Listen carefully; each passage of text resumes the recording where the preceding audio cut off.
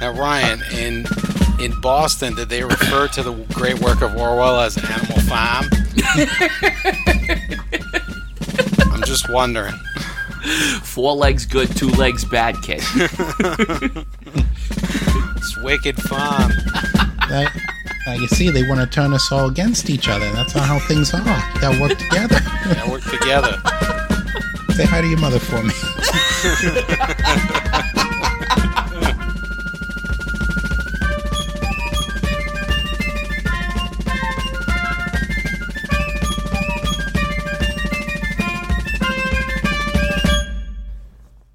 Welcome back to the Tri-Letter Troika. This is Steve, along with the other Steve. I'm just a little bit fucking freaked out on how synchronized that just was. And Ryan. Only the finest of gas station beers, the Voodoo Ranger. Voodoo Ranger my ass. I don't understand why every gas station I go into has like 4 different flavors of Voodoo Ranger, 937 different flavors of IPAs that you can buy, but like... That's it. Like, they don't have any other flavors of just, like, loose cans of beer that you can buy. Because everything's IPA. They can't hold stock real long there, so they got to move stuff along. So they sell what's popular. It's because New Belgium is run by union thugs, and they forced out all the good, God-fearing, non-union made beer. Listen, Mike Johnson's willing to personally take on the stewardship of their 14-year-old children. I will tell you, though, the Fruit Force, the Fruit Punch IPA is not bad for 9.5% alcohol. Good. No, Fruit Force is good. I don't know what you're talking about. I mean, the problem is really if you really want to go down this road, and I haven't had a beer in like forever now, but if you really want to go down this road, the problem's with IPA. Like, I love IPAs and everything, but it's the dumbest, easiest beer to make, and they all taste similar. It seems like it's a fucking arms race for the IPA to who can get it the most bitter with the highest alcohol, yet still be drinkable. Oh, absolutely. And it's ridiculous. Dude. Like, why are you doing that? I don't need a 47% alcohol IPA. Just give me something I can enjoy. Craft beer dudes buy a lot of beer. Like it's Coors Light levels, but like at craft prices. So, I mean, you know what I mean? I really think that's what it's about, is the IPA shit. Yeah. I think it goes faster, too. Like, the brewing process is quicker than some other ones. Oh, really? I don't know. I could go grab my brewing book, but I can't remember Charlie Papazian. But we made an IPA once, and it was... I was just there for the brew day, but I don't remember if it was quicker or not. There's something about it, I think, that's just easier. Like, you really don't have to try that hard. You just basically throw the hops in, and it's just super fucking hopped. Oh, so it's just a low-effort drink. That's good to know. I think so. I mean, they would probably argue against that, but whatever. You know, it's like your beginner. I have had. I've been to Cigar City Brewing in Tampa. It's pretty cool. I like that place. We went on the tour. Actually stole an extra glass from them because they gave everyone a glass at the end of the day, but I was like, fuck it, I took all 3. And, Steve just quinking as he goes out of there from all the glasses he's got poorly shoved under his shirt. Fuck him, dude. That guy was a big redneck. He was a nice guy, but he handed everyone hops to like taste them, and I was the only one who asked for like a second hop. I was like, let me try that again. Because it was so bitter, and he was just like, "Are you okay?" Everybody's just staring at you. Yeah. Now my friends were there, and they were like, and I'm like, "Listen, man, I like only the strongest of pickles." You know, it was pretty brutal. Anyway, speaking of brutally bitter people, who are we talking about this week? Matthew Perry being dead. Oh my god. Bitterly brutal. He was a sex pest, though, so I don't feel bad. He was definitely a sex pest. Who? I didn't hear you there. Matthew Perry. Oh, yeah. Was he a sex pest, though? There's credible accusations. I've heard that one of the theories about what happened is that apparently he used to do a lot of drugs. I don't know if he still did them. No, apparently he had been clean for a long time, apparently. But I knew he was an addict. But the thing was that the theory is that because his heart had been weakened by abusing substances for so long, that he had like a heart attack in the hot tub and then just like went under and drowned. Yep, that's probably what happened. I mean, it makes perfect sense. Yeah. Yeah. He was severely abusing at one point, I believe, because like he was I read bad. an article that kind of painted him like like he never really recovered after Friends, which is apparently, it's a big thing. Like Seinfeld, I mean, Yeah. to be perfectly honest with you, the only two people that did anything after Seinfeld were Jerry and Elaine, or Julia Louis-Dreyfus. Yeah. Yeah, and Like what the Jason fuck? Kramer? Alexander. Yeah, but he just does like voices. He hasn't really been in anything. Yeah. Well, he the only thing hasn't- Kramer did was get busted or get outed for being a fucking virulent racist. Well, I don't know about virulent, but stupid might be more like the word for him. Because that whole thing was just so fucking stupid. He was the one that was dropping N-bombs on the stage. Like, that's Michael Richards. yeah, that's what I'm saying. Like, Michael Kramer, yeah. he's better, or he's worse than just like, oh, he's just a little bit racist. Like, no, he's bad. Today, boys, we're going to begin talking about one Nikita Khrushchev. Oh, shit. Man, this is a good one. I'm here for this. He's got some good quotes, some good like Telegram quotes. Can we talk about how the UVB-76, the Russian buzzer, is making weird noises again? They get hacked again. Was Nikita Khrushchev the one that came to like fucking Publix and lost his mind when he had like a chicken tender sandwich or some shit? No, I think that was Yeah, that's Boris. right. That was Yeltsin. Oh, No, Yeltsin. was Yeah, Gorb- Boris that was Yeltsin, Gorby, wasn't it? I'd say Boris Yeltsin, Boris Yeltsin was the like one. drunk or whatever in the U.S. that one time. Well, yes, he was like he was a terrible alcoholic for a number of reasons. I think I'm talking about Gorbachev though. But Yeltsin was the one where he essentially like broke out of the White House and tried to like go get pizza or whatever in the middle of the night. That's fucking awesome. Oh my! Imagine and the they Secret didn't- Service what, and your they didn't know bodyguards where he chasing was? you like some Benny Hill shit.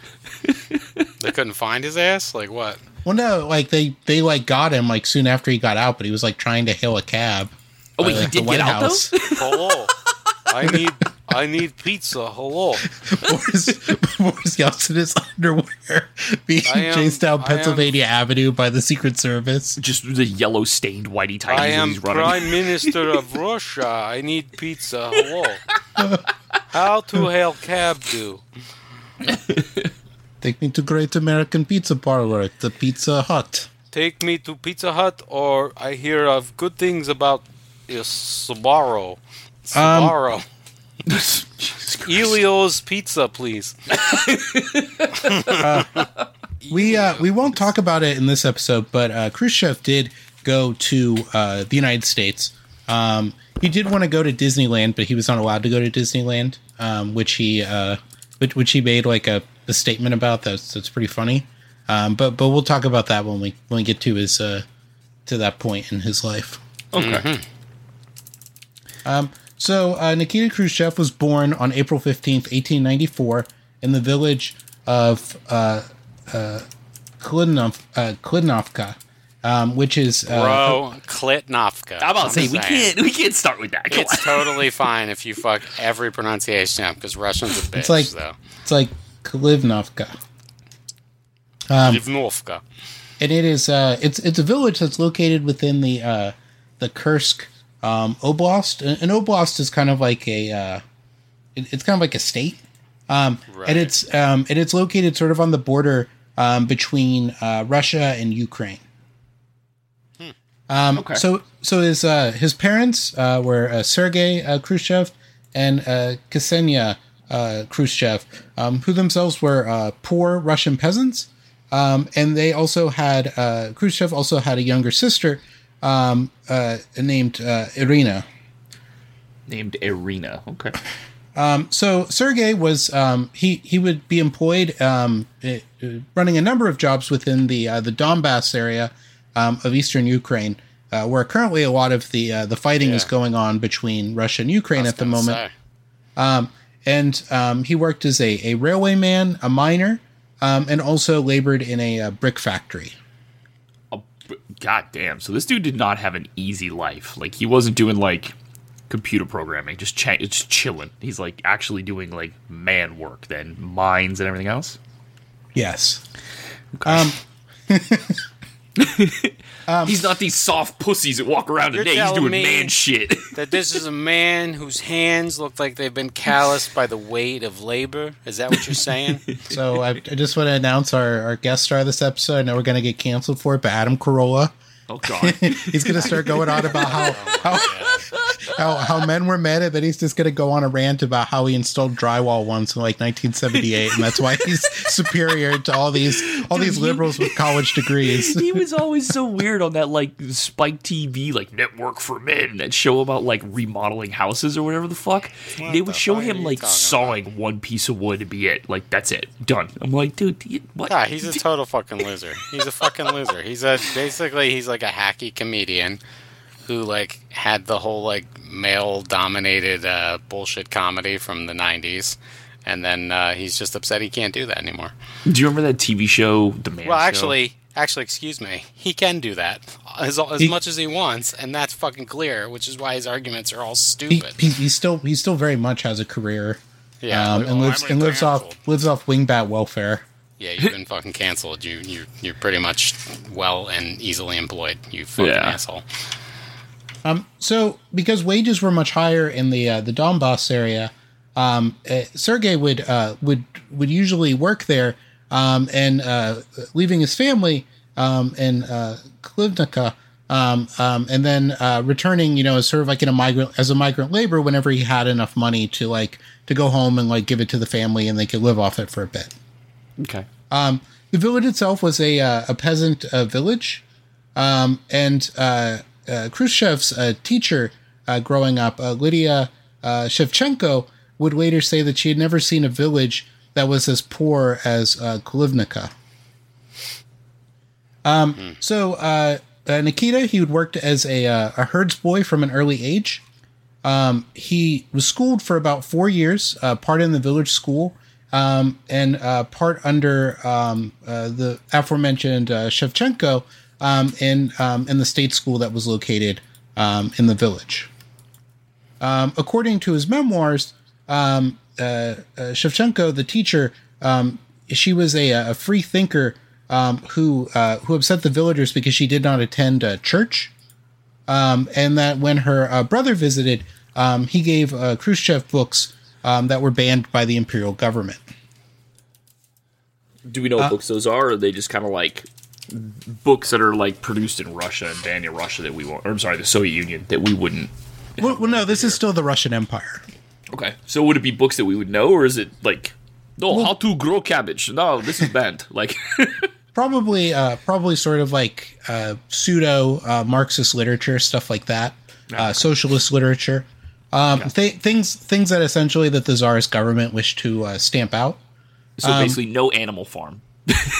2 legs good, 4 legs bad. She would urge for Nikita to seek higher education, but due to the how poor his family was, he was unable to do this. In 1908, Sergei would move to the city of Yuzovka, which is now Donetsk in Ukraine, which is also in the Donbass area. Yeah, that's being attacked, right? Isn't that like a central city? Well, yeah, Donetsk is technically it's part of Russia because Russia annexed it. But this is like the industrial heartland of Ukraine. So Russia essentially, like, that's one of the reasons why like Ukraine's not like writing it off. One, because they were invaded by another nation and they took massive amounts of territory from them. They also took like the industrial heartland of the country. So it's not exactly something you want to like part with. Yeah. Let's just eliminate the main labor force. Sure. So at the age of 14, Nikita would follow him, while his mother and his sister would come later on. Now, Ryan, in Boston, did they refer to the great work of Orwell as Animal Farm? I'm just wondering. 4 legs good, 2 legs bad, kid. It's wicked farm. You see, they want to turn us all against each other, and that's not how things are. You gotta work together. Yeah, work together.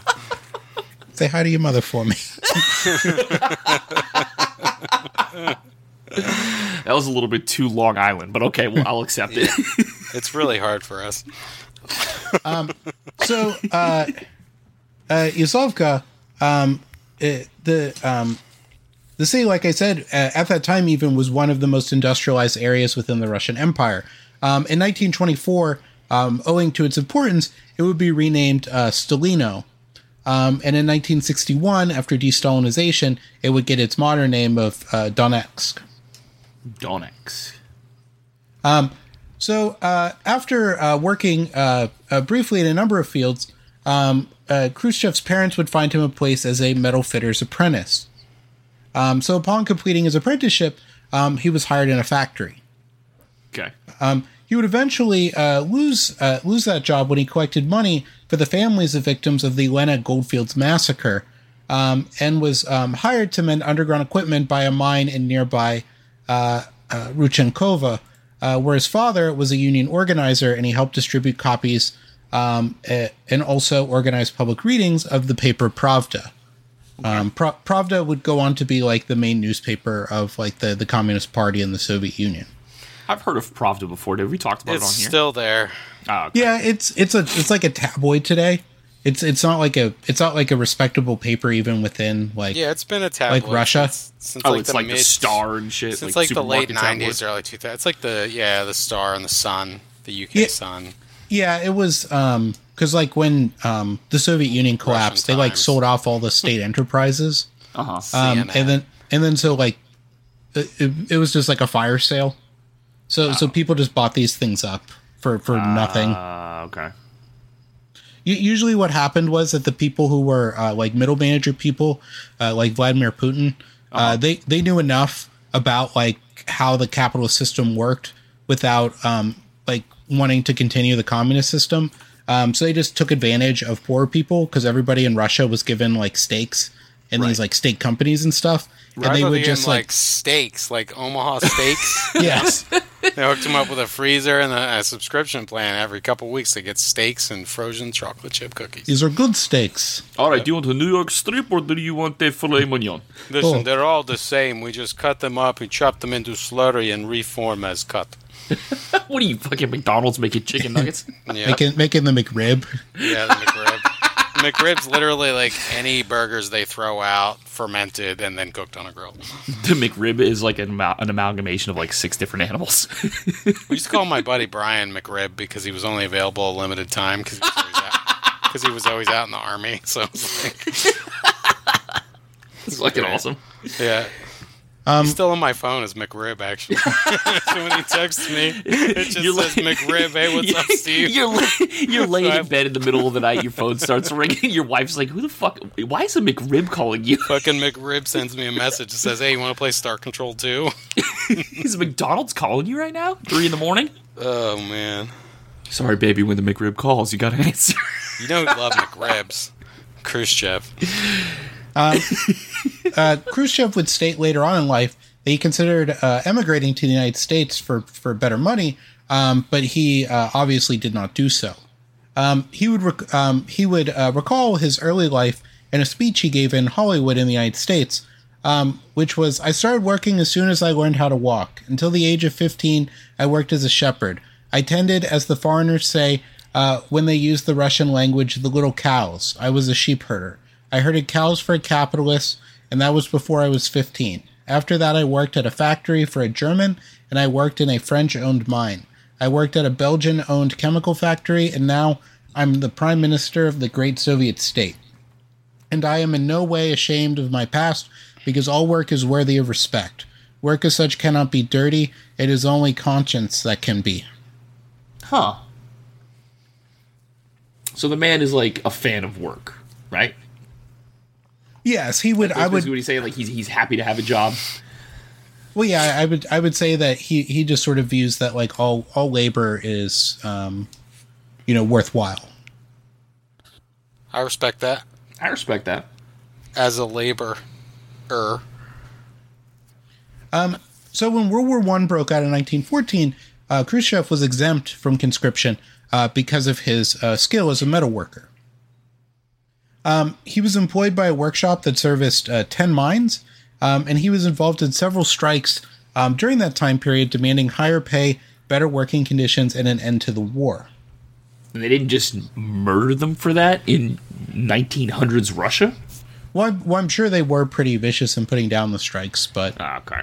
you know, they still need people to work, so they're not just going to like kill everybody. Leave that one alone. Someone must lift the potatoes. I mean, here in the United States, we firebombed people who were protesting in, like, West Virginia about the mines. So I was like, I can't believe Russia wouldn't just flatten them. Well, I'm the sure it was fucking move bombing. Every time someone brings up a bombing, I'm like, the fucking move bombing. Yeah. But Philadelphia just bombed row Whole homes. neighborhood. Fuck it. We're just going to just wipe everything out. And we'll get them eventually. I refuse to believe they can ever, like, repay that. No, they can't. Just unbelievable. In 1914, he would marry Yefrosinia Pisareva. Call her? Pisareva, who was the daughter of a lift operator at the Here's what we'll do, Ruchenko. Steve. Here's what we'll do. I'm going to go on Forvo.com and hire a Russian person. We're just going to edit in clips of a Russian person. all the names that you say. I'm just going to have them do it. We're just going to edit it in, too, so it'll be Steve talking, and all of a sudden you'll just hear, like, Khrushchev. It's like I like a lower quality mic. We'll just get Alina to do it. Just let her do it. Unbelievable. She was the daughter of a lift operator at the Ruchenkovo mine. Oh, sweet. Getting the gig economy. Just Get in there. The lift operator. And then, I need a ride. I need a ride to the revolution. You're, like, going down in the mine, like, they start playing a radio, start talking, you're just like, shut up, I'm just going to work, bro. Just don't talk to me, just be quiet, I'll give you 5 stars, I don't care. he has like a caddy full of like bottles of water and There's a little plaque on the side of the elevator. I can talk to you if you want, or we can stay quiet. It's up to you. in 1915, they would have a daughter, Yulia, and in 1917 they would have a son named Leonid. After the abdication of Tsar Nicholas II in 1917, the new Russian provisional government was founded in Petrograd, but it had very little influence over Ukraine. During that time in Ukraine, Soviets or workers' councils began forming throughout Russia, and in Ukraine is no different.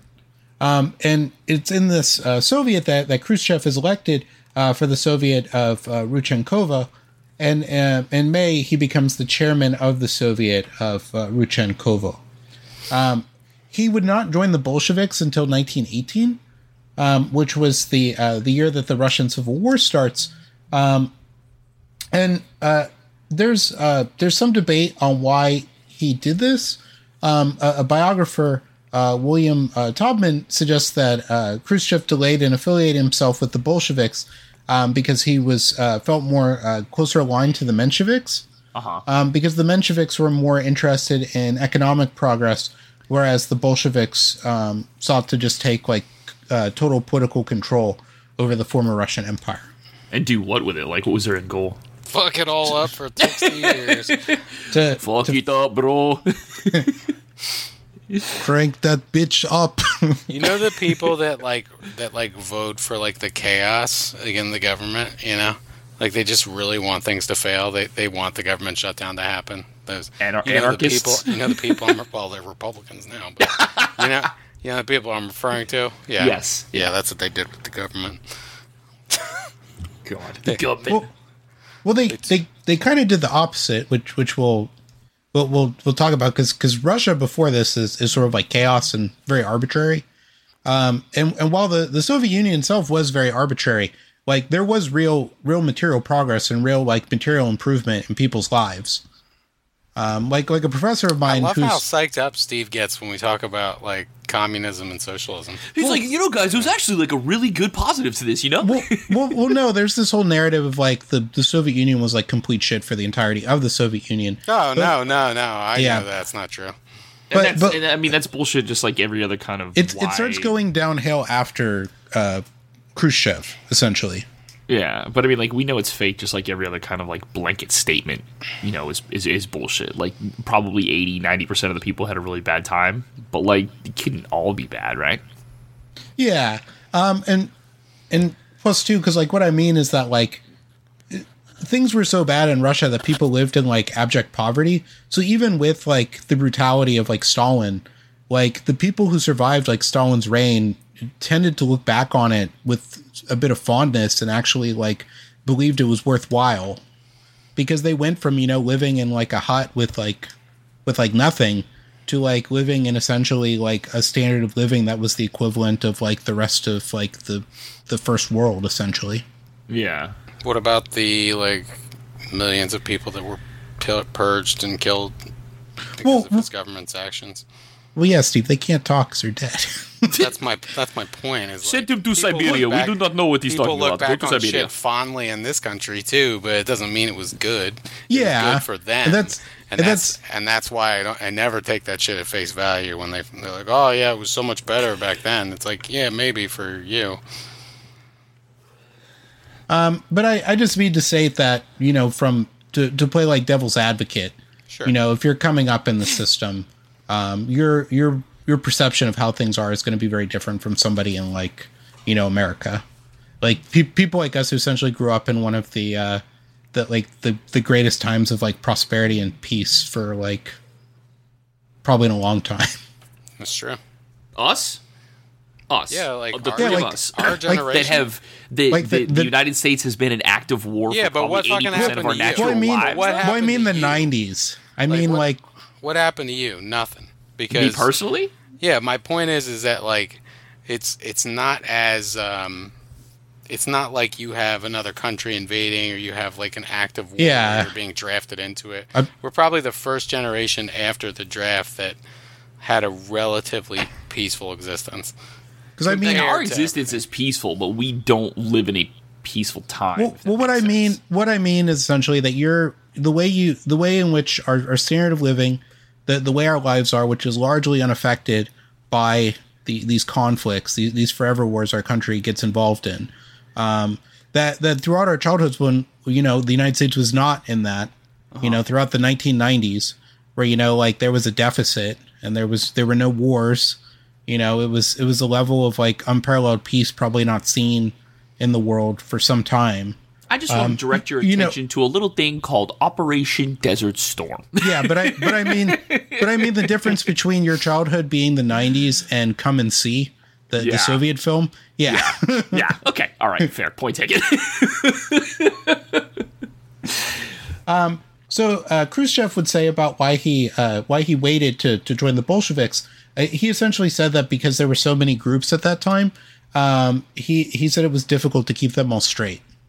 And I kind of believe that because Khrushchev's kind of a dumb guy. I would say he's street smart. He's not book smart. Like he's like an Al Capone figure.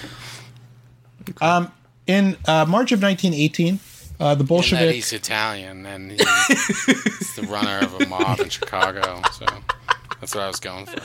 Secret Italian all-star. Secret Italian. Nikita Put him up. Khrushchev, put Khrushchev up on the wall at the pizzeria next to Frankie.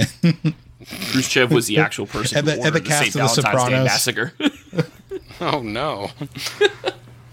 So in March of 1918, the Bolsheviks they make their peace treaty with the Central Powers, and Germany ends up occupying Donbass, and it causes Khrushchev to flee back to his home village in Klivnica. In late 1918 or around early 1919, he's mobilized into the Red Army as a political commissar. So the commissar at this point is a post that the Bolsheviks had introduced into the Red Army to sort of sway influence on sort of the conduct of the war from worker activists to actual military recruits. And it does kind of like the same role as a chaplain, but it's but in a political nature. Okay. So their job is essentially to indoctrinate recruits into the tenets of the Bolshevik movement, and also promoting troop morale and battle readiness. Okay.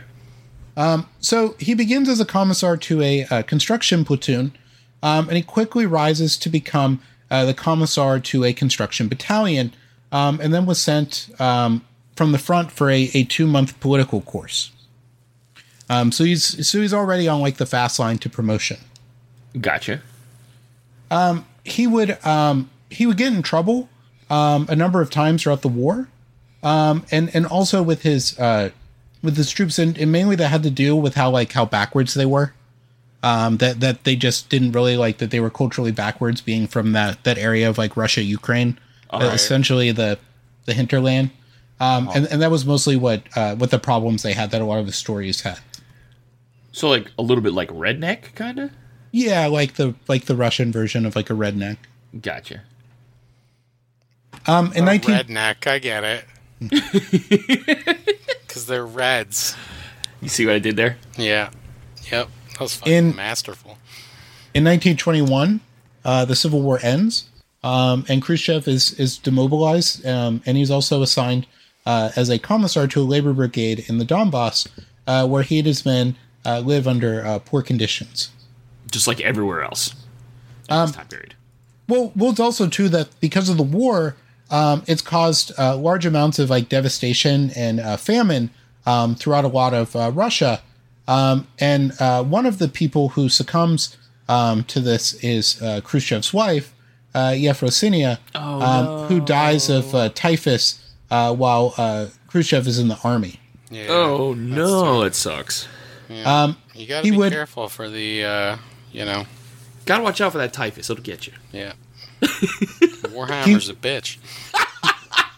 He would return home for the funeral, and loyal to his to the Bolshevik principles of atheism, he refused to allow his wife's coffin to enter the local church. What? So because the only way into the churchyard was through the church itself, he had the coffin lifted and passed over the fence into the burial ground, which shocked the villagers. Wait. Back up. He's such a fucking atheist that he will not walk his wife's coffin through a church so that he can bury it outside, like on the church grounds. Is that what you're telling me? Yeah, he has them pass it over the fence. Dude doesn't fucking play, bro. So they put to. Can you imagine this fucking Three Stooges shit? Like 6 dudes trying to pass a coffin that is not light, along with a fully grown human inside over. Dude, what the fuck? Oh, yeah, it's definitely not light. I've been in pallbearer a few times. It's not light. But I feel like it's just like it's just optics at that point. Like, dude, just walk to the fucking church. You're not like stopping. You're not praying. Like, what the fuck? Well, first, Ryan, it doesn't matter. If her body was to fall out of the coffin, because they don't got no souls. Got no souls. Yeah. It doesn't matter if we let them coffin flop because they ain't got no souls. And hopefully she wasn't naked. 1 in 3 are naked. Jesus Christ. So through his connections to a friend, Khrushchev was assigned in 1921 as assistant director for political affairs for the Rodchenkovo mine, where he had worked previously. The area itself, there were very few Bolsheviks, and at that time, the Bolsheviks were split between Lenin's new economic policy, which allowed for some private enterprise to happen, and was seen by the other side of the Bolsheviks as being like an ideological retreat from their principles. Okay. So while Khrushchev was mainly dealt in political affairs, he involved himself in the resuming full production of the mine, which had not been working fully during the war. So he would help restart the machines, which some of the key parts and sort of materials for the machines had been removed by the mine owners. From before the Soviets took over. And he would also wear his old mine outfit when he did inspection tours. Right. So Khrushchev going in here, he's very successful at the mine. And in mid-1922, he's offered the directorship of a nearby mine, the Pastukov mine. However, he refused the offer, seeking to be assigned to the newly established technical college in Yuzovka, though those superiors were reluctant to let him go. Okay. Because he had only had 4 years of formal schooling, he applied to their training program, which was attached to the college, and it was designed to bring undereducated students to a high school level, and which was also a prerequisite for entering into the school itself, the college. So he essentially gets his like early 1900s version of like a GED. Okay. All right. So while he's studying there, he also continues to work at the mine. One of his teachers would later describe him as a poor student, but he was successful in advancing the Communist Party in the region. And soon after his admission in August 1922, he was appointed party secretary of the entire school and became a member of the bureau, which was the governing council of the party committee for the town of Yazovka, which again becomes Donetsk. He briefly was a supporter of Leon Trotsky, but he would. But like everyone who was briefly a supporter of Leon Trotsky, It was only very brief. But he would switch over to Joseph Stalin. So because he was busy working on all these other like political activities and running all these things, he doesn't have a lot of time for schoolwork. now why did he switch to Stalin? I think it was mainly that he sort of saw that probably saw the writing on the wall. He wanted to Like go a lot with a of winning people. team. Because remember, Stalin's also switches like how he thinks things should be done. Because initially he sort of goes with one sort of idea, like he's sort of like pro the NEP, and then he sort of switches over to more like the what eventually becomes like Stalinism, the more conservative faction. He saw that mustache and he just couldn't resist. Stalin's mustache, excuse me. He saw Joseph Stalin's mustache. It is a just good the power. It is a good stash. It just emanates from his upper lip. He couldn't say no to that. We're not really sure if he finished his studies at the school. He said He that definitely didn't then, because he had very little time for schoolwork. And while he said he had finished, we have no proof that he actually did. I mean, look, it's so much less violent now because I used to tell my teachers I didn't have time for schoolwork, and they didn't beat the shit out of me, You clearly didn't go to Catholic school. I did go to Catholic school. They couldn't beat the shit out of you anymore. It was great. God damn it. Vatican II strikes again. I told you, the nun put me up against the blackboard one time. She had a fraternity battle on the front called the Ouch Stick, and she said she was going to get me with it, and I just was such a pain in the ass. And she put me up in front of the classroom, and she went 1, 2, and then she just patted me on my butt and sat me down. But it scared the shit out of me. Scared the fucking life out of you, bro. I thought I was about to get just wailed on, According to the biographer William Taubman, a lot of Khrushchev's studies were aided by one Nina Petrovna Kukarchuk. Blavatsky. Are we going to do an episode on Helena Blavatsky? I mean, Madame Blavatsky? I mean, what hasn't been said, She's a fucking character. Anyway. who was a well-educated party organizer and a daughter of well-to-do Ukrainian peasants. The family was poor, according to her own recollections. The two would live together as husband and wife for the rest of Khrushchev's life, though they never registered their marriage. They would have 3 children together, a daughter named Rada, who was born in 1929, a son Sergei, who was born in 1935, and a daughter Elena, who was born in 1937. In mid-1925, Khrushchev is appointed the party secretary of the Petrovo-Mariinsky Raikom, which is a term for a district near what was now Stalino. The Raikom was Every time you say Stalino, I think he's going to some town in central Italy, He's going to get some good quality Again. olive oil. Russia, I go to Italy now. Now we have Khrushchev again, secret Italian. I can start that conspiracy TikTok. Jesus Christ. So a Raycom is about 1,000 square kilometers, so about 400 square miles. And Khrushchev would be constantly on the move throughout his throughout the Raycom, just getting involved in like everything. And in 1925, he's elected a non-voting delegate to the 14th Congress of the Soviet Communist Party in Moscow. So that's sort of like essentially like the equivalent of like the Congress. Uh-huh. It's sort of like the Communist Party body that sort of runs and usually signs off on the rubber stamp of everything that the Politburo does. Yeah, go ahead, do it. Sounds good. Sounds very communisty. In 1917, Khrushchev met Lazar Kaganovich. Bob Lazar? Yeah, Bob Lazar. And the two of them searched for UFOs on the weekend. His nitro-burning funny car tells me he sees UFO in local base. Says he sees gray alien. I don't know about you, but I believe him. Hook, line, sinker. What are they hiding from us?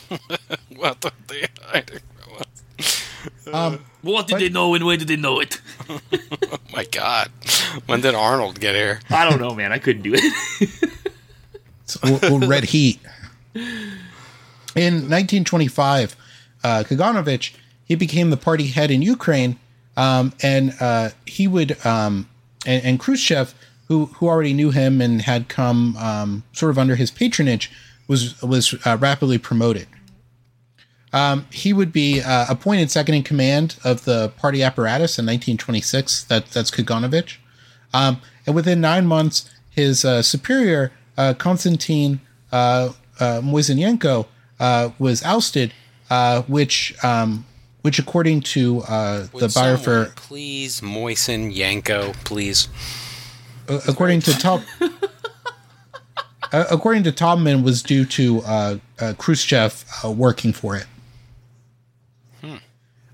So Kaganovich transferred Khrushchev to Kharkov, which was then the capital of Ukraine, as the head of the organizational department of the Ukrainian Party Central Committee. So he essentially gets like put up in the state government of Ukraine.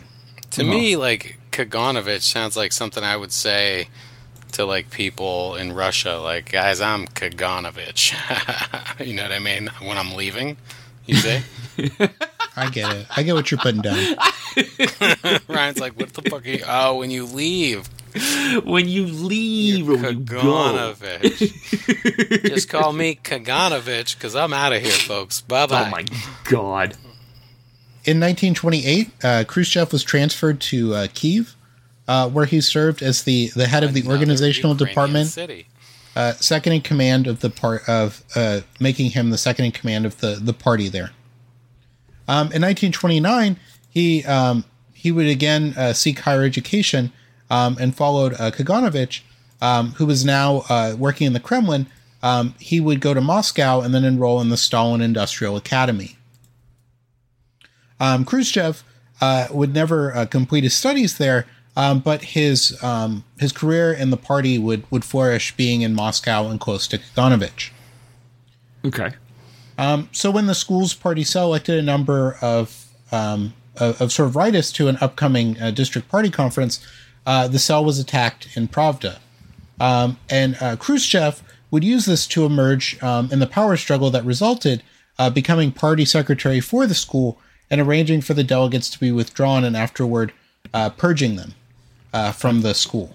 I have a stupid question.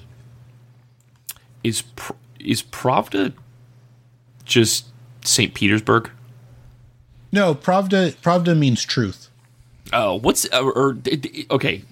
Didn't St. Petersburg go by a different name that sounded like Pravda or Provo? No, like right now it's Leningrad, or I should say at this time period in Russia it's Leningrad.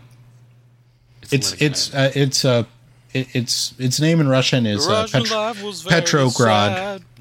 Huh? Its name in Russian is Petrograd. Yeah. Petrograd, that's what I'm thinking of. Okay, yeah, so it's like an Istanbul, not Constantinople type deal? They generally go with It was changed to Petrograd after the Tsars were deposed because Why'd they change it? Because it was St. Petersburg is is like a German name. Oh, I just thought they liked it better that way. Hey, he's good, kids. When I said why they change it, I swear to God, I was like, dude, if he says, well, I don't know. Man. I was just going to take the fuck off.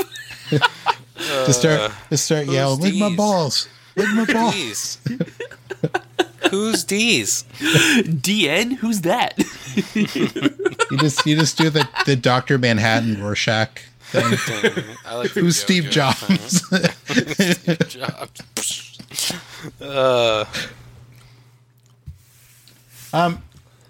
So, because Khrushchev, he's rising in the ranks.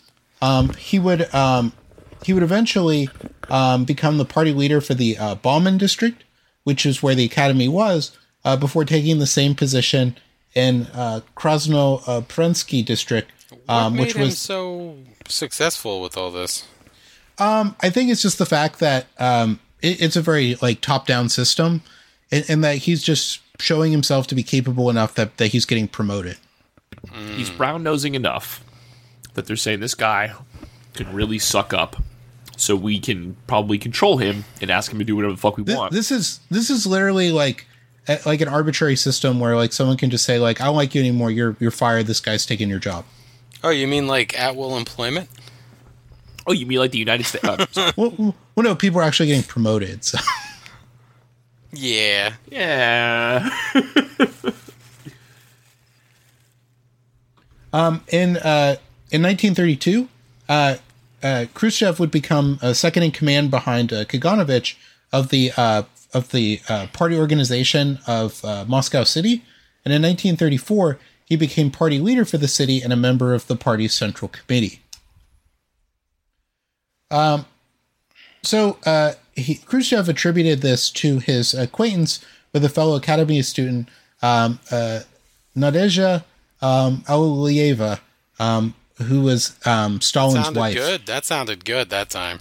I don't know if that's how it's pronounced, but you really went into it. It was good. I probably didn't slur enough because Aliyeva. Yeah, you can't have fuck on a Monday. I mean, what are we, Russian over here? Speak for yourself. Well, it's your birthday boy. How old are you? Too fucking old. 37. Oh, I guessed it. I was right. When you For some reason, I thought I was a year older than you. When you went AFK for a second, I said, I wonder how old he is. He's probably 37. Steve 37. Thought you were 36. 37. Oh, why? Someone act like a fucking child? I'm the old one, I guess. I'm 41. Old fuck. Yeah. You old bastard. Yep. I don't feel it, though. I don't feel any older than 25, really. I only feel like I'm 37 for the first, like, half hour that I'm awake every day when my body's still, like, creaking and cracking and stiff and sore. I'm just like, oh, fuck. I don't get that anymore. Like, I get it sometimes if it's really cold, you know, because you're never going to avoid that. Right. But ever since I know you guys are going to hate me for saying this, but ever since I stopped drinking... I hate you. Just stop. Just I started taking magnesium glycinate before I go to bed, and I sleep like a baby, man. It's weird. See, I started taking some magnesium citrate before bed, and I was up all night shitting myself. Yeah. Some people do that, apparently, because, like, it's not... I guess it's not laxative at that dose, maybe, but... You can buy a bottle of mag citrate it's at Walmart. Like CVS for like $1. And so that's why people use it, and it's incredibly effective. Put it in your best friend's flour jar. You don't even have to crush it up. It's just water. It tastes like lemon juice. You want to piss a baker off? Just take that mag citrate, crush it up, and put it in their flour and mix that around. They'll never know it was there. For literally like $1.50, you can't get a better laxative. If you drink... Yeah, it's good. If you just chug half that bottle, just put it down, just get a book and go in your bathroom, and you'll feel better. You will. It's going to work. But anyway, this has been the Poop Corner with Ryan. Hey, just skip that Pussy Phillips shit. That shit doesn't work. So while Khrushchev would say that Aliyeva spoke well of him to Stalin, a biographer, William Thompson, he doesn't think that this would play a big role in sort of his rise, because he wasn't he was too low in the party hierarchy to enjoy patronage from Stalin. But it's most likely that it came from Kaganovich. Okay. So while he was the head of the Moscow City Organization, Khrushchev definitely came from Kaganovich because, it has to be past tense because he's Kaganovich. He's gone. Well, there's a reason why he probably downplays Kaganovich, which we'll get to. Dude, by the way, Ryan, my brother called me the other day, and all he called me to tell me was that just outside his house, he thought he heard a noise, and it sounded distinctly like two invisible dogs fighting. And I'm not even joking. He literally called me. And now he says it almost every single time I talk to him. Oh my god, that's excellent. It's great. Hey, did you hear that? What? It sounded like two invisible dogs fighting. It's fucking amazing. Son of a bitch. I come bring gift of warming of house. I find two invisible dogs fighting. Now that was good. So while he's the head of the Moscow City Organization, Khrushchev would be superintendent for the construction of the Moscow Metro, which was like an extremely expensive, very big project that Kaganovich had overall charge of. Why, the first thing you just said, what was it? You said he was in charge of the Metro, right? Yeah. And all I heard was like a man in Russian going, "I remember a feeling coming over me." That was fucking good. You could sing in a Russian accent? That was honestly impressive. Holy I just shit. heard Boris Yeltsin from The Simpsons singing "The Metro" by Berlin. That was perfect, though. Oh man! All right, well, I can't wait to hear it when I edit. So while the opening date had been announced as being November 7th of 1934, which was fastly approaching, Khrushchev would take more risks in the construction and would spend a lot of his time down in the tunnels trying to ensure that the project finished on time. You ever get mad when someone says "fastly approaching"? It's going the same rate it's always been going. Okay. But while this would cause accidents to occur, these were often depicted as heroic sacrifices for the Soviet cause. Of course. Uh-huh. The metro would not open until May 1st, 1935, but Khrushchev would still receive the Order of Lenin for his role in the construction. The Order of Lenin's like the Medal of Honor, isn't it? Like citizens, though? That's it. The Order of Lenin's kind of like the Congressional Medal of Freedom. It's it's more of a civilian medal. Gotcha. Worthless. So later that year, he was selected as first secretary of the Moscow Regional Committee, which was responsible for the Moscow Oblast, which had a population of around 11 million. So what does the first secretary actually do? I'm assuming he's not secretary, sitting there on the computer, answering phones, taking notes. What is the first secretary? What are you doing? He's kind of almost the equivalent of a governor. Okay. Because it's like a municipality, and he's essentially he's essentially the representative, I guess. Well, he's just sort of managing it. Okay. Because there are multiple positions. I believe as being because it's secretary in the party of the Communist Party. So he's the person who actually signs off on decisions and stuff like that. And when he's not doing that, he's riding on the metro.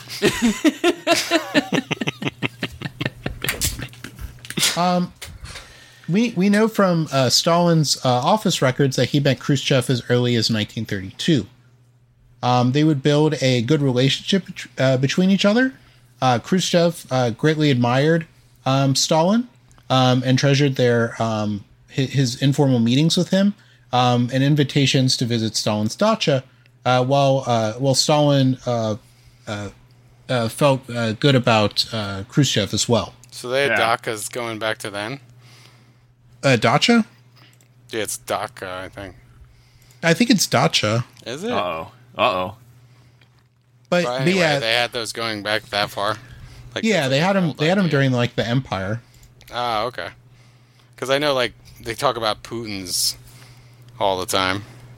Yeah, because like Stalin has like a dacha and stuff, and like because that's where they busted, or that's where they took hostage. Gorbachev was at his dacha. So beginning in 1934, Stalin begins the Great Purge, and during which many are persecuted, executed, or sent to the Gulag. A central part of this campaign is the Moscow Trials, which are the show trials which we've discussed previously when we discussed such figures as Trotsky. In 1936, as the trials proceed, Khrushchev would support the trials. He would say of them, "Everyone who rejoices in the successes achieved in our country, the victories of our party led by the great Stalin, will find only one word suitable for the mercenary, fascist dogs of the Trotskyite, Zinovieite gang. The word is execution." Oof. Khrushchev would assist in the purge of many friends and colleagues within the oblast. Of the 38 top party officials in Moscow City and the province, 35 were killed. The 3 survivors were transferred to other parts of the Soviet Union. Of the 146 party secretaries of the cities and districts outside Moscow City and the province, only 10 survived the purges. Only 10? Jesus Christ. In his memoirs, Khrushchev noted that almost everyone who worked with him was arrested. By party protocol, Khrushchev was required to approve these arrests and did little to nothing to save his friends and colleagues. Damn, so he was a cold motherfucker. Political party leaders were given numerical quotas of quote-unquote enemies to be turned in and arrested. Look, there has to be at least this many enemies. I've been out there. You joke, but in June of 1937... No, I'm definitely serious. The Politburo set a quota of 35,000 enemies to be arrested in Moscow province. 5,000 of these were to be executed. Wait, did they give them names? Or did they just say, you just need to go arrest this many people? Well, they're just like, we need names. And maybe the NKVD probably has like names of people. And they're just sort of picking up people who are like naming people. So what I'm saying is, you say a quota of 35,000 enemies to be arrested. Does that quota mean there's 35,000 names? Or did that quota mean, hey, listen, there's about 35,000 assholes that you'll need to go pick up and kill like a sixth of them or something? Oh, it doesn't matter. Like, do they have a list or not? Is what I'm asking. Well, they don't have a list. They have I should say they have an empty list that needs to be filled out. They say like, oh, things aren't working. Opposite of a list. They have a piece of paper with nothing on it. Well, it's numbered, Steve. It's a numbered piece of paper with nothing next to the numbers. And Number 100. Come on down. If they're supposed to execute 5,000 of those, it's just pick 5,000. That's fine, right? Is that what you're saying? Like, there wasn't like specific people that they wanted executed? No, they're just essentially telling you like, you need to get those sales, and by sales I mean you need to get us 35,000 political prisoners. Jesus fucking Christ, dude. Man, you remember the good times back when they rounded up 35,000 random people that they called prisoners? Those were the good times in Russia. Oh. Well, a lot of these people too are party members, which will come back. So in reply to this request, Khrushchev asked to instead have 2,000 wealthy peasants, or what were referred to as kulaks, living in Moscow, be killed as part of the quota instead. Just arbitrarily? It's sort of yeah, just to sort of take these somewhat undesirables, I guess you could say, within Soviet society and exchange them instead of having to pick out party members.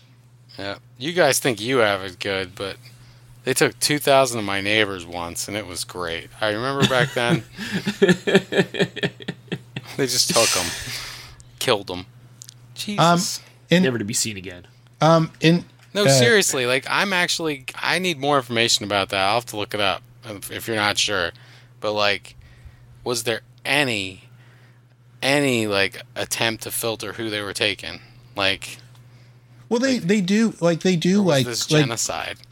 No, it's they run through it. Technically, it can't be genocide, but they're just running through like the names of people, like essentially like, well, I heard so and so said like he didn't like Stalin, so he's on the list. You know, So you kill him based on just hearsay. Well, no, that's another thing too, is that they're not killing the majority of them.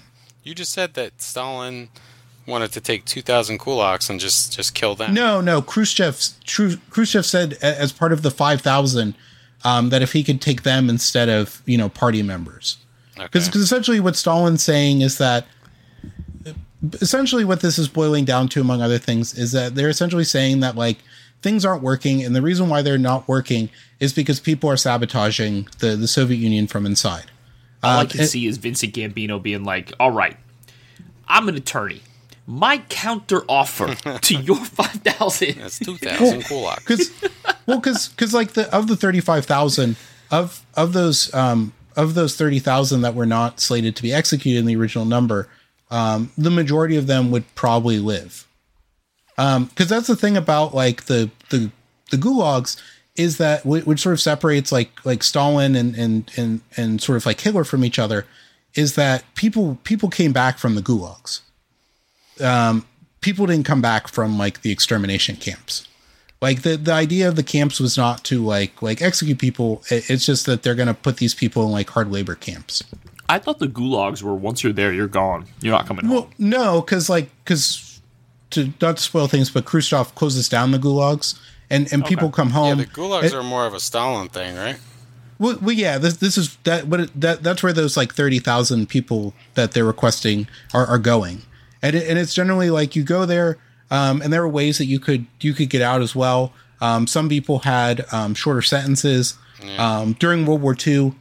Some people, if they went into like the penal battalions and stuff like that, they could get let out early. So it's sort of like the it's sort of just like political prisoners as opposed to like an extermination camp. I was gonna say, like, I mean, I've read Solzhenitsyn, and I've read about gulags before, and I don't even know if you can really compare the two.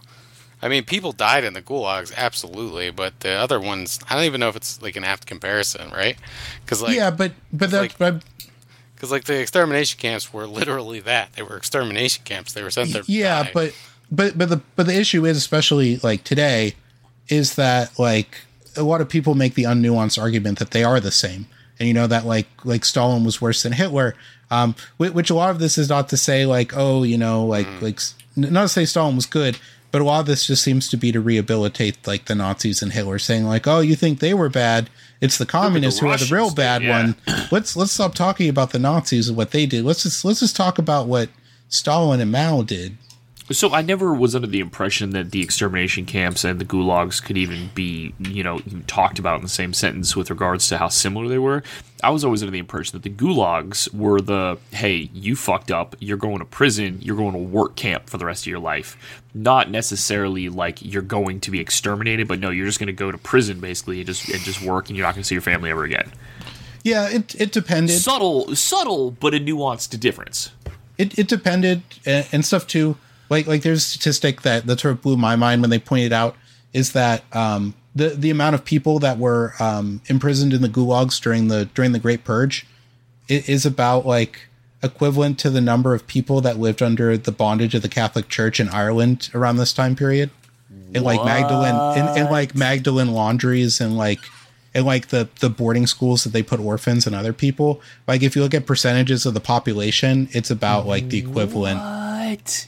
Jeez. It's not, it's like, because remember I'm saying the percentage of the population, right. Not that the numbers are equal, but when you consider it, it's like, it's still pretty bad, but it's like, this type of thing is happening in a lot of places. That's okay. That's nuts. All right. But what ends up happening is, 2 weeks after receiving the Politburo order, Khrushchev reports to Stalin that he has 41,305 criminals and kulak elements that have been arrested, and he says of them, about 8,500 deserved executions. Well. And this will.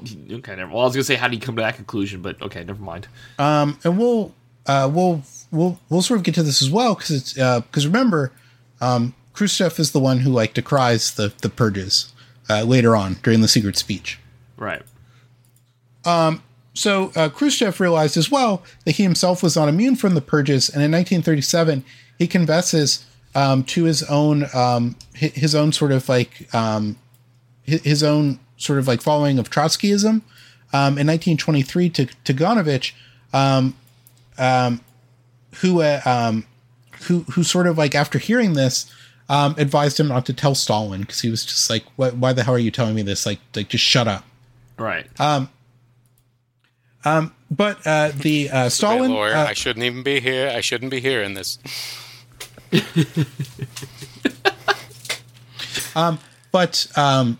Stalin. I'm going to go ahead and Kaganovich. I'm out of here.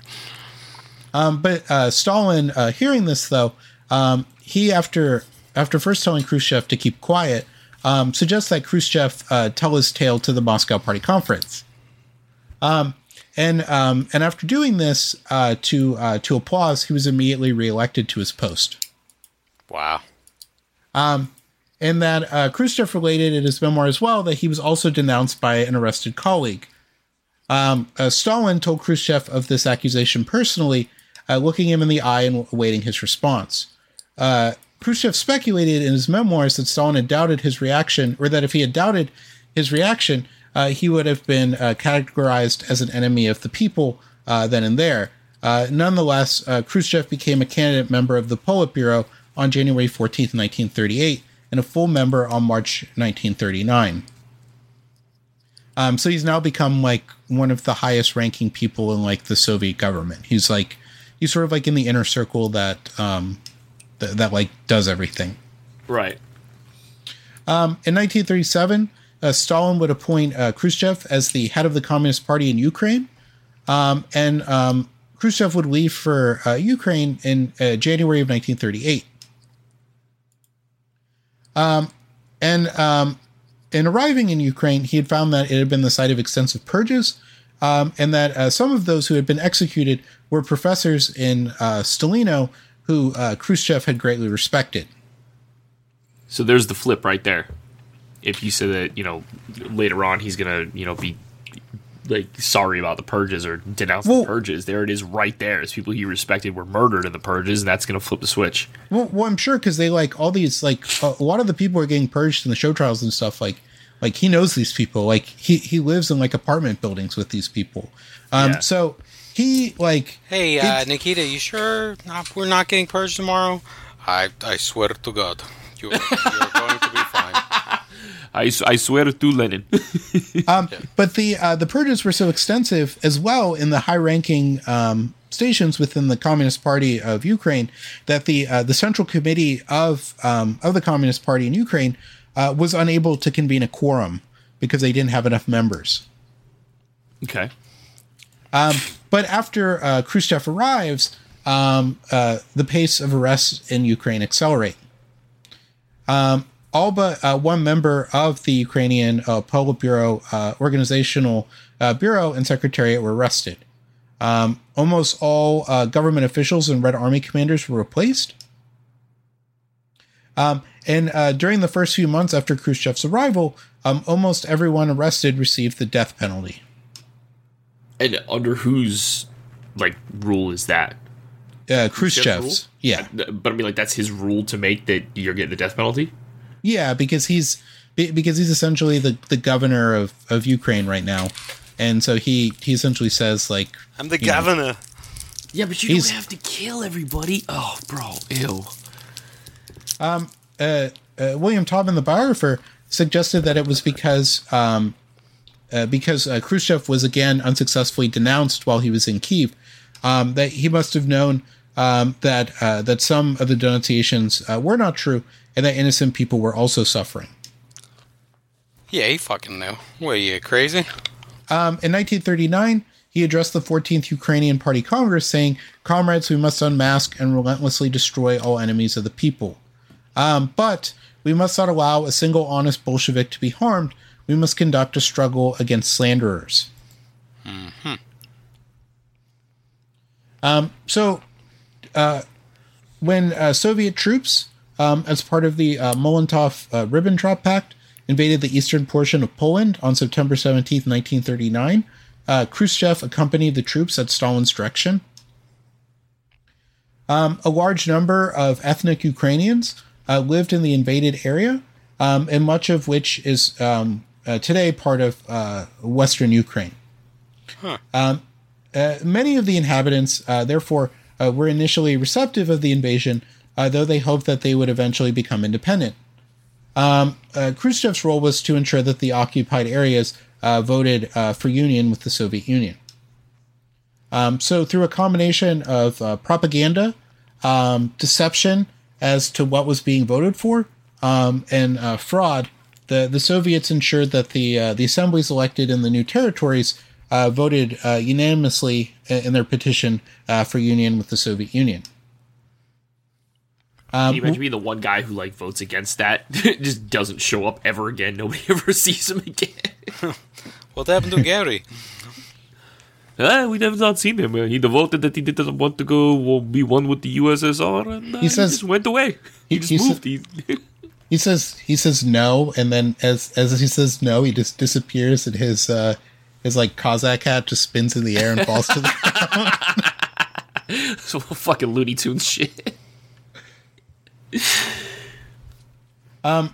So when the new assemblies did this, their petitions were granted by the Supreme Soviet of the Soviet Union, and Western Ukraine became a part of the Ukrainian Soviet Socialist Republic on November 1st, 1939. So a lot of what goes on to sort of begin what's going on in Ukraine right now begins during this period as well, because of the Soviets. They clumsily staffed Western Ukrainian organizations with Eastern Ukrainians, and gave confiscated land to the collective farms, the kolkhozes, rather than to peasants, which soon alienated Western Ukrainians, damaging Khrushchev's efforts to achieve unity. Are the kolkhozes from Eastern Ukraine like the same people who went in there and staffed all the stuff in Western Ukraine? Well, essentially what it is because remember they're under Poland, so Poland's under like a military dictatorship. It's I guess it's technically a sham democracy, but it's sort of like an authoritarian system where they have like private property and sort of like landlords and stuff like that. Okay. And then so they eventually what happens is that they come in. It's like, all right, you're in the Soviet Union now, and then they just take all the peasants' lands, they collectivize it. They bring in people from Eastern Ukraine who had been living under the Soviet Union to like run these farms and run things. So this alienates the people who were brought in. Gotcha. Okay. There's also some other things too between because Eastern Ukraine tends to be more Russian, and Western Ukraine tends to be more Ukrainian, which is why you get like the sort of like Ukrainian Nazis who call themselves like Galatians. Yeah. Isn't that a book of the Bible? Yeah, it's right after Ephesians. No, I mean I'm pretty serious. That's yeah. Let's like Galatians, like Galeateans, and what I'm saying, like Galatia, like the or I should say Galicia. I guess it's sort of like a state that existed within like I guess it was part of the Holy Roman Empire, but just sort of and also the Polish-Lithuanian Commonwealth. So they don't really see themselves as being like the same as like Russians. Like they consider themselves different and more westernized. We're better. But it's so weird. It's just like weird. It's just like weird Nazi shit. But a lot of the times with like when people bring it up, like sort of like racialist type talk. I'm better than you because arbitrarily I'm just from some random place and you're not. That's so fucking stupid. Well, to go back to some of our talk before when we talked about sort of like the conspiratorial thinking in Russia, is that the Russian Nazis tend to emphasize the fact that they're like part Mongol, and when we talked about like that, like sort of those theories of like that Russia is like against like transatlanticism. which is sort of like the weak Western thing. Well, they sort of believe that them being like having like Mongol descendants or whatever makes them special, whereas like the so-called Galatians believe the opposite, that because they weren't really conquered by the Mongols, that they're better. Yeah, weird. But yeah, it's just weird like racist shit. So when the Soviet Union is invaded by Nazi Germany in June of 1941, Khrushchev is still at his post in Kiev. Stalin appoints him as a political commissar, and Khrushchev would serve on a number of fronts as an intermediary between the local military commanders and the political rulers in Moscow. Stalin would use Khrushchev to keep commanders on sort of like to keep them under control tightly, while the commanders sought to use Khrushchev to influence Stalin. As the Germans are advancing into the Soviet Union, Khrushchev works with the military to defend and save Kiev. Although handicapped by orders by Stalin that he under no circumstances abandon the city, the Red Army would soon be encircled by the Germans. This is sort of like when we we talked about Semyon Budyori.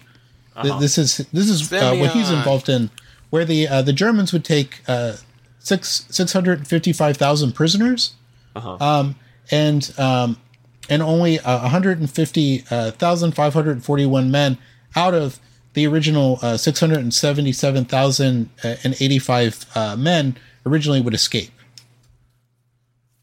Interesting. So primary sources differ on Khrushchev's involvement.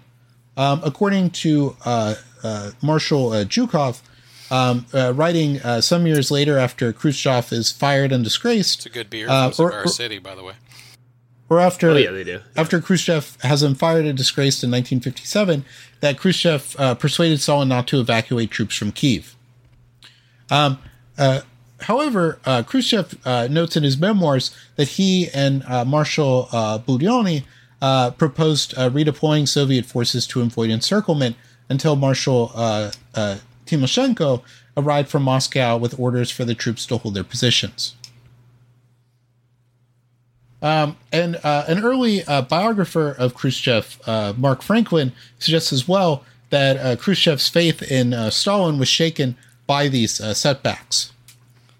Khrushchev would state in his memoirs, "But let me return to the enemy breakthrough in the Kiev area, the encirclement of our group, and the destruction of the 37th Army.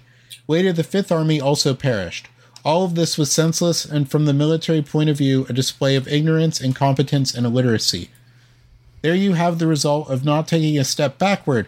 We were unable to save the troops because we didn't withdraw them, and as a result, we simply lost them, and yet it was possible to allow this not to happen." Jesus. So, I mean, he doesn't sound like he's too happy with Stalin's commanding, we'll call it, his leadership of the battlefield. No strategy. Beta Joseph Stalin. Well, essentially what happens is that when, like, right after they invade, like Stalin, like, they can't really get anything out of him. And because of the way the command structure exists in the Red Army, you can't do anything unless your commander tells you to. Right. Unlike the Germans, where they're like, hey, this is your objective, do whatever the fuck you do. They have they have a mission-based sort of like command protocol that essentially states, because you all have the same military training, you've all gone through this, that you're given a mission and you need to do what you need to do to accomplish it, and they just let you do it. Whereas in the Soviet Union, like, your mission is this and you don't deviate from it. And so while people are waiting for the phone call from Stalin, you know, the Germans are making headways into the Soviet Union, and they don't want to get, like, put in front of a firing squad because they chose to act independently. Yeah. So in 1942, Khrushchev is on the Southwest Front, and he and Timoshenko propose a massive counteroffensive in the Kharkov area. Stalin approves the plan, but they would still need 640,000 Red Army soldiers to become involved in the offensive. The Germans, though, have deduced that the Soviets are likely to attack at Kharkov and set a trap. So on May 12th, 1942, The Soviet offensive initially appears successful, but within 5 days the Germans had driven deep into their flanks, and the Red Army troops are in danger of being cut off. Stalin refuses to halt the offensive, and the Red Army divisions are soon encircled by the Germans. Oh, shit, womp womp. The Soviets would lose 267,000 soldiers, including more than 200,000 men captured, and Stalin demoted Timoshenko and recalled Khrushchev to Moscow. While Stalin had hinted at arresting and executing Khrushchev, he allowed the commissar to return to the front, sending him to Stalingrad. Khrushchev reaches Stalingrad in August of 1942, soon after the start of the battle. His role in the battle was not major. A general, Vasily Chukov, who led the city defense of the city, mentions Khrushchev only briefly in his memoir published while Khrushchev was premier. But to the end of his life, Khrushchev was proud of his role. So I just looked this up because I'd never heard of this before. I look up the Battle of Kharkov, right? Mm-hmm. You had 350,000 men and 447 tanks on the side of the Nazis, while the Soviets were rolling in there with 765,000 men and over 1,000 tanks, and they somehow still fucking lost, bro. They outnumbered them almost 3-1. Tanks 3-1, and they still got their fucking shit kicked in. How? Well, it was superior tactics. They probably had they probably had air superiority. Okay, but as somebody who played StarCraft in the early 2000s, Zerg Rush was undefeatable if you had enough of them little fucking Zerglings. Yeah, it doesn't matter how technologically advanced you are, which is the massive amounts of men, at some point you just can't hold that off. Well, I think it's probably the air superiority, things like that. Just different elements you're not considering. It's a massive battlefield. But was Zerg Rush really 3-1? I mean, like Zerg Rush was way higher ratio than that. Yeah, they were like 6-1. Yeah, I mean, I think that at that point you definitely have what you're describing, which is like an overwhelming advantage. Also, too, let's talk about, if we're going to go down that road, Zerg Rush was only going to be 3-1. It would be 3-1 if you're doing a 4 pool. If you go for 6 pool and you got to wait, then you're going to allow the enemy to get up some sort of an army. So either a Marine or a Zealot, which means that then you have to 6-1 because one Zealot will take up 6. Ryan, I don't. Khrushchev didn't have micro, so yeah, I don't. Ryan, we can talk about the Korean War in another episode. Holy shit! Oh, I thought we were doing Vietnam. I mean, that was a joke about how much they love StarCraft in Korea. It was not. I've already established in our Chosin Reservoir episode that the Chinese did not use overwhelming numbers. They used superior tactics, which is another instance as well. Though they did have superior numbers, they just used better tactics. Oh fuck, that's great. So. Despite visiting Moscow on occasion, Khrushchev spends much of the battle in Stalingrad, and he's almost killed at least once. He proposes a counterattack, only to find that Zhukov and other generals had already planned what's called Operation Uranus. Just say Uranus. Operation Uranus. What is the goal? To relax. We're never going to do anything here. Just say Uranus. Uranus. There we go.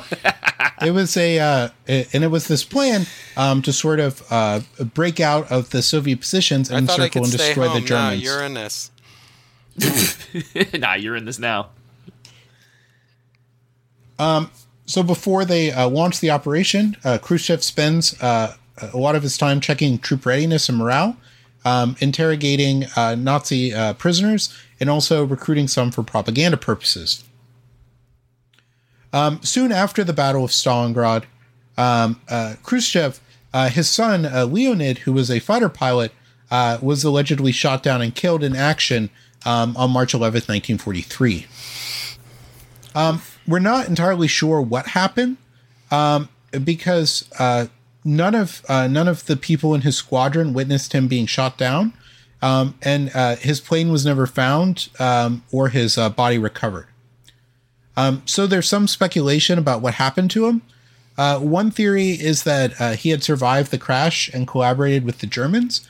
And when he was captured by the Soviets, Stalin ordered him shot despite Khrushchev pleading for his life. This is used as one of the reasons to explain why Khrushchev later denounced Stalin. Did that quick 180. He had my kid killed. So while there's no supporting evidence in the Soviet files, some historians believe or allege that Khrushchev's Leonid's file was tampered after the war. In years afterwards, Leonid's wingmate stated that he saw Leonid's plane disintegrate but did not report it. The biographer Taubman speculates that this was done to avoid the possibility of being seen as being complicit in the death of a son of a member of the Politburo. In mid-1943 as well, Leonid's wife, Lyuba Khrushcheva, was arrested on accusations of spying and sentenced to 5 years in a labor camp with her son from a previous relationship, Tolia, who was placed in a series of orphanages. His daughter, Yulia, would be raised by Nikita and his wife. So after Uranus breaks the German siege of Stalingrad, Man, how big is you know how big your ass is? It breaks the German siege of Stalingrad. Uranus. I said Uranus. I know, that would have been such a good joke. And I'm still disappointed you're saying Uranus and listening to him. Say Uranus. He would be attached to the to Soviet troops at the Battle of Kursk in July of 1943, which is like the big great Soviet offensive of the war. And he related as well his time there that he had interrogated an SS defector, learning that the Germans had an attack, sort of like playing into that he was involved in the success of the battle. But biographers such as Taubman believe that this is most likely an exaggeration. He accompanied Soviet troops when they took Kyiv in November of 1943, entering the city as they drove the Germans out. The Soviets would keep pushing the Germans westward, and and Khrushchev would become increasingly involved in the reconstruction of Ukraine. He was appointed premier of the Ukrainian Soviet Republic, in addition to his earlier party posts. One of the rare instances where he would have someone would hold both the party and civil leader posts for a Soviet republic. Because usually they divide them between people because they don't want someone to have both posts. Right. Because it gets to like absolute leader territory, like Stalin and Mao. Got to be careful. Right. Can't consolidate. According to a biographer, William Thompson, it's difficult to actually assess Khrushchev's war record since he most often acted as part of a military council, and it's not possible to know the extent of which his individual decisions or which decisions were his individually, rather than him signing off on the orders of military officers. But Thompson does point out that there are few mentions of Khrushchev in military memoirs published during the Brezhnev era, where that those mentions are generally favorable, and at a time when people like never mentioned Khrushchev in print, and he had just sort of been memory hold from Soviet society. But why? We'll get to that when we talk about his downfall. But he it's essentially like the death of Stalin, like that sort of scenario happens to him. But does the death of Khrushchev movie? No, I'm just saying that a similar scenario sort of plays out where he's essentially overthrown by people, and like Brezhnev is the one that runs it. Because Death of Stalin was an excellent movie. Because at the end of Death of Stalin, there's that scene where he's in the theater and it goes to like Brezhnev, like giving him the eye. That's because Brezhnev does like the same thing to him and forces him out of the government and into retirement. Okay. All right. So it generally suggests that he was held in high regard, regardless of like how much he actually did. Gotcha. So almost all of Ukraine had been occupied by the Germans, and when Khrushchev returns there in 1943, he finds it completely devastated.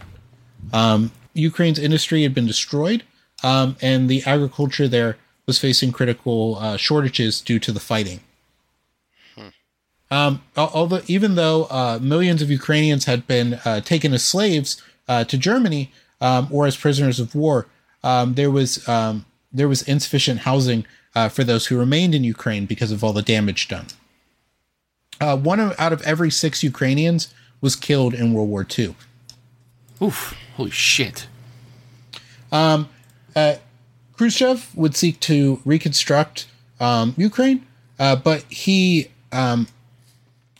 was unable, or he wanted to complete sort of like the Soviet project of imposing a Soviet system on it that had been attempted before the war. Though he hoped that there would not be a need for purges like there were in the 30s.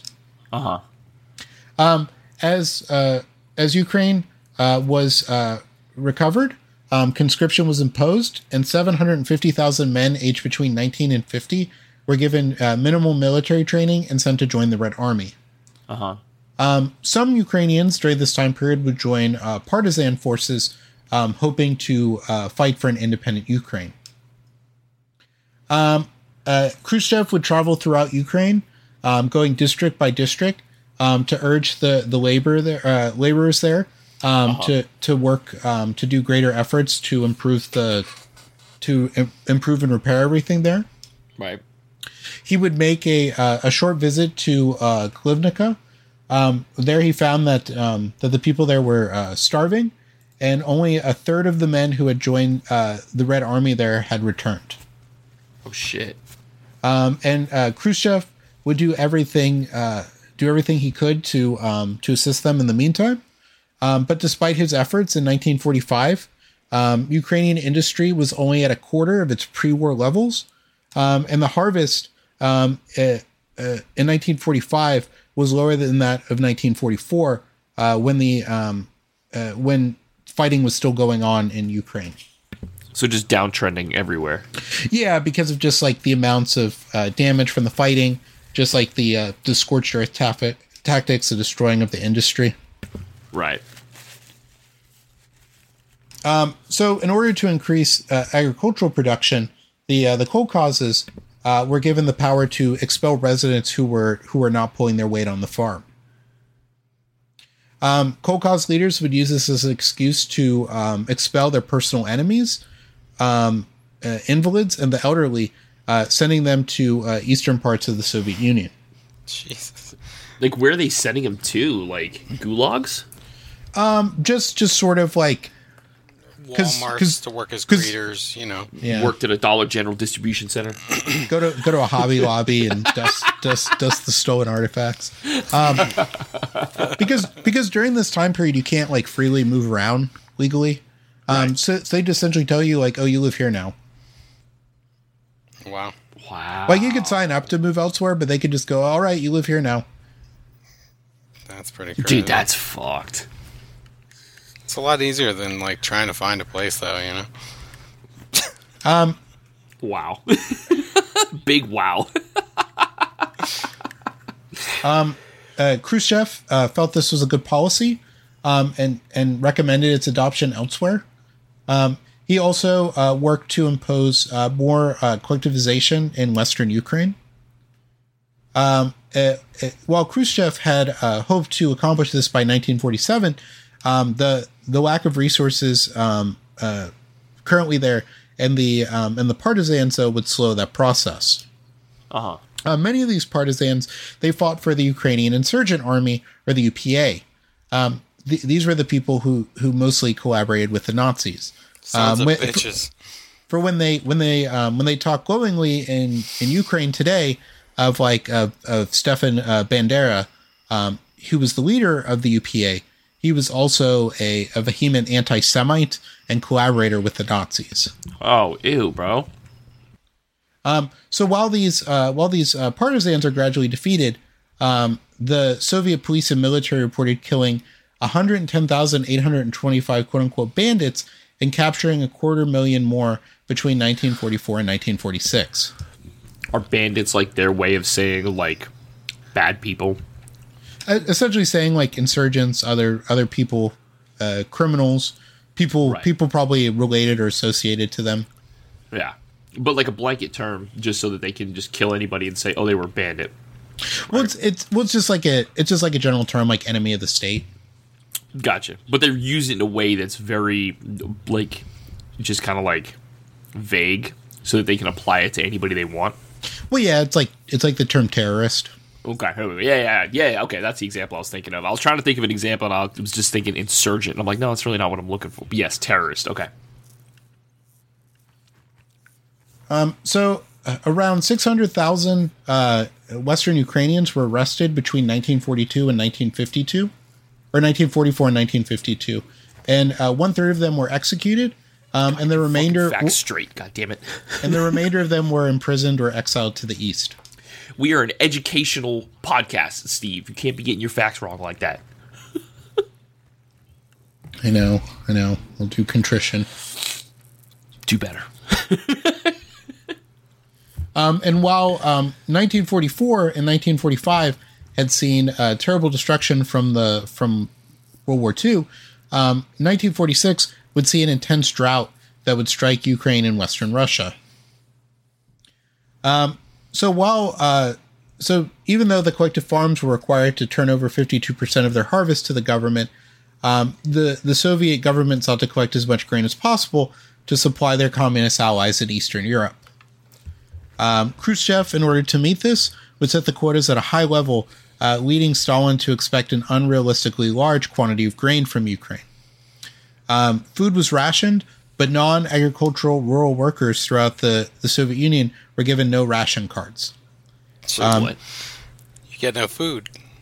So this would inevitably cause starvation, and would largely be confined to rural areas and was little noticed outside the Soviet Union.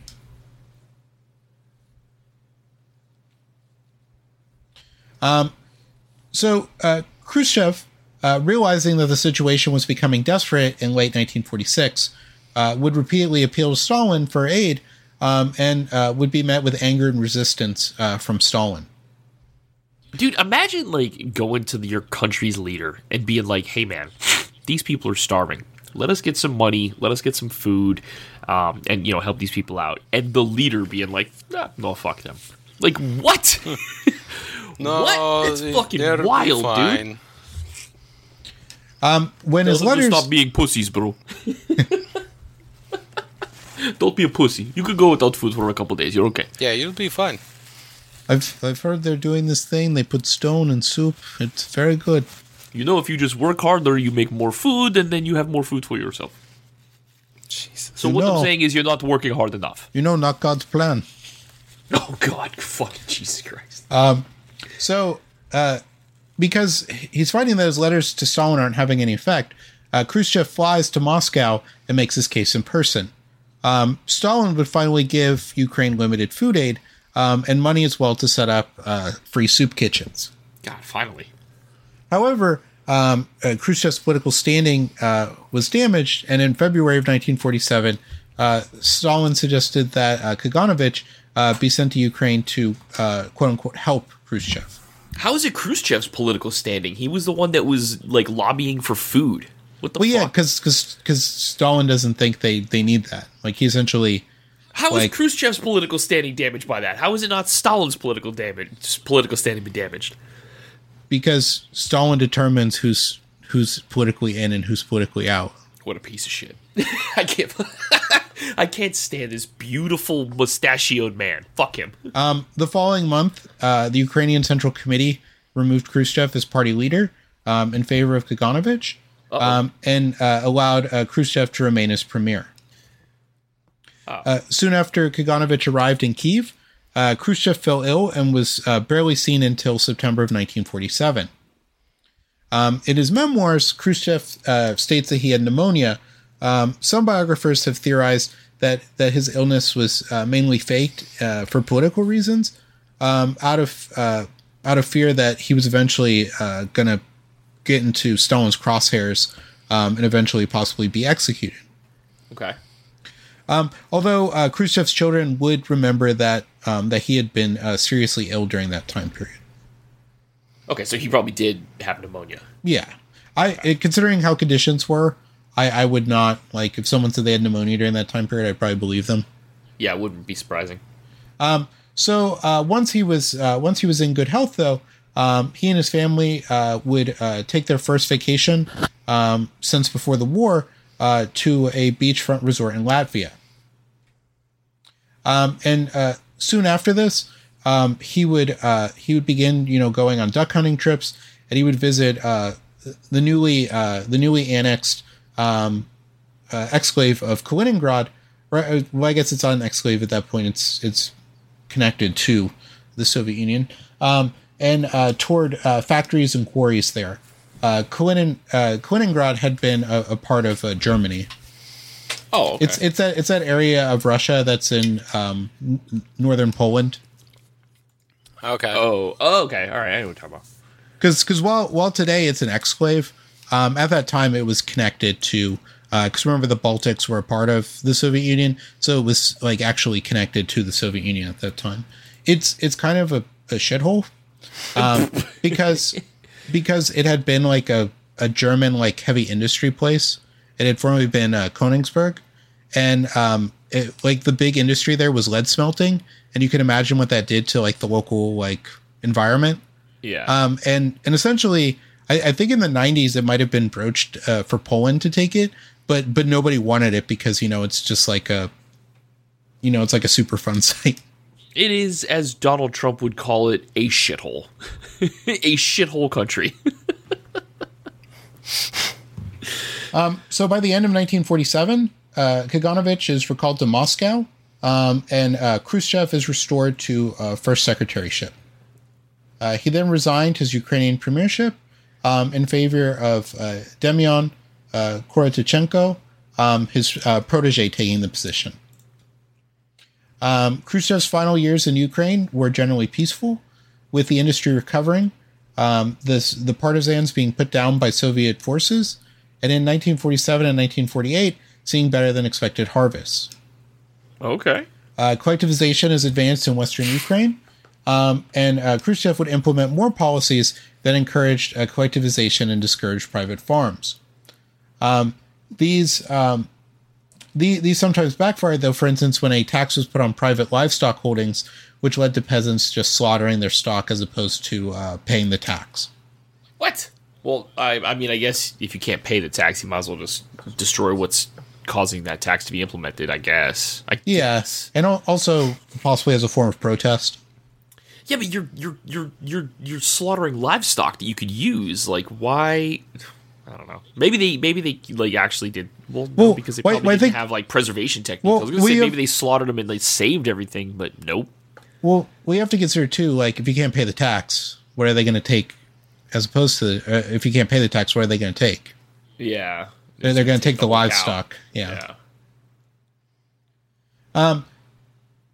So while he became enamored with the idea of eliminating the differences between towns and the countryside, and transforming the peasants of Russia into what was referred to as a rural proletariat.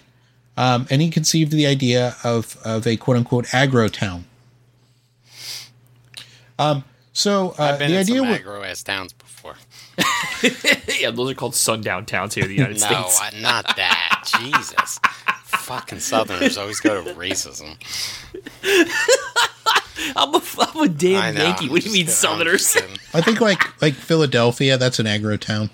Absolutely. Oh, they punch a fucking police horse in the fucking mouth. Of course, that's an agro town. They threw batteries at Santa Claus. You ever try to fucking drive there, man? I drove there every day for like a year. It was fucking rough, dude. If you couldn't find a place to go, you really had to pay attention to what was one way and what wasn't. Because it's very grid-based. I've been to Philly like maybe twice. It's very grid-based, like confusing. New York, man. One time I pulled out of a parking garage and I was going the wrong way down the one-way street. not to quote Lemmy, but I'm going the wrong way down a one-way street, and this like ghetto chick was just like yelling at me. She's like, "What the fuck you doing?" Like that in the car. She's like, "Someone call the police, call the popo, help, help." I'm like, "Bitch, I'm just fucking driving in the wrong direction like an idiot. I'm gonna fix it as soon as I can, you know." And there's like, but if you translate everywhere. what she said to you into Southerner, it was just, "Hey, sweetheart, I just need you to turn around because you're going the wrong way down a one-way street." Oh like, my she God. really wasn't being aggro. It was just, that's the Philly way of talking. Nah, in the South now they would just be like, "Hey, we got a liberal over here." Either that or liberal driving, just taking it, just minding his own business, just liberal. either that or they just start blasting. Yeah, they just start shooting. That's a gunnable offense, right? Oh my God. Fucking Philly, man. You just shoot and kill somebody going the wrong way down a one-way street, and the cop just shows up. Just, Wrong way. yeah, well. So the idea of the agrotown is that instead of the agricultural workers living in villages close to the farms, they would live further away in larger towns, which would give them municipal services such as utilities and libraries that they could not find in the villages. He would complete only one town before his December 1949 return to Moscow, and he dedicated it to Stalin as a 70th birthday present. What a cuck. In his memoirs, Khrushchev spoke highly of Ukraine, and he'd say, "I'll say that the Ukrainian people treated me well. I recall warmly the years I spent there. This was a period full of responsibilities, but pleasant because it brought satisfaction. But far be it from me to inflate my significance. The entire Ukrainian people was exerting great efforts. I attribute Ukraine's success to the Ukrainian people as a whole. I won't elaborate further on this theme, but in principle, it's very easy to demonstrate. I'm Russian myself, and I don't want to offend the Russians." Okay. It sounds very... what's the word I'm thinking of? It sounds very... like brainwashed. Like, I am Russian. Right? Like somebody working for Amazon. Like, I am Amazon. Amazon is me. Well, he says he means he's ethnically Russian. I know, but it just... I don't know. It just sounds weird saying it like that. Well, it's like when people say I'm Irish. All right, chill. He misheard it, and he's trying to save face.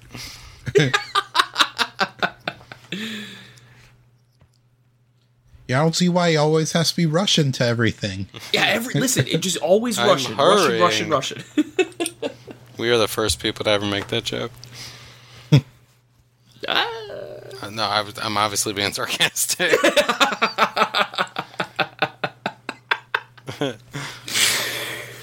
And with that, we close the chapter on the early part of one Khrushchev's early life. And next we will talk about his rise to power. And how he like his pants tailored. His rise to power, like he's already run shit at this point that we've talked about. Yeah, but he's going to end up running the whole thing. Oh shit. Shaboodle. And we're going to talk about how he comes to Wegmans here in the United States. I can't find butterball turkey. Okay. What is this boar's head? I don't see any borders. I Why know are- what border is. What is Four Loco? Where is Loco 1, 2 through 3? Four Loko would vaporize Nikita Khrushchev if he took a sip of that shit. Oh my gosh. Actually, wait a minute. No, I'm sorry. Nikita Khrushchev, if given Four Loko, would probably pound those things and wonder what the fuck is wrong with them. Why are they giving him water? Because this is a dude who probably drank straight vodka all day, every day. Yeah, it's true. His liver was a little stone in his fucking gut. It was nothing but a little rock in there. I think he could destroy a Four Loko. That's also the there's an anecdote about how Zhukov loved I think it was it's either Pepsi or Coke, and they hooked him up with a supply without the coloring in it, and they called it like White Star or something like that to give him his hookup. So they gave him Crystal Pepsi. Yeah, they essentially gave him like Crystal Pepsi. Let's not talk about Crystal Pepsi. All right. Good night. Good luck. I love